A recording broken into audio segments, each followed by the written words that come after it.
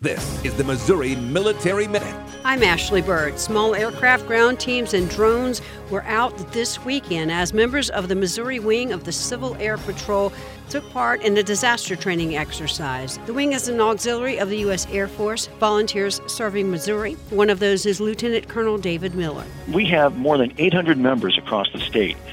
We've got more than 30 units as well, from the Boot Heel to Kansas City and from St. Louis to Springfield, as well as points north.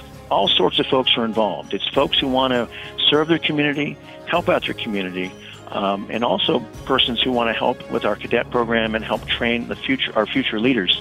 They come from all walks of life. We've got teachers, salespersons, mechanics, lawyers, and health professionals such as myself. As you mentioned, I'm a practicing physician in the St. Louis area, but I'm very involved with Civil Air Patrol because this is another important way that I can serve my community.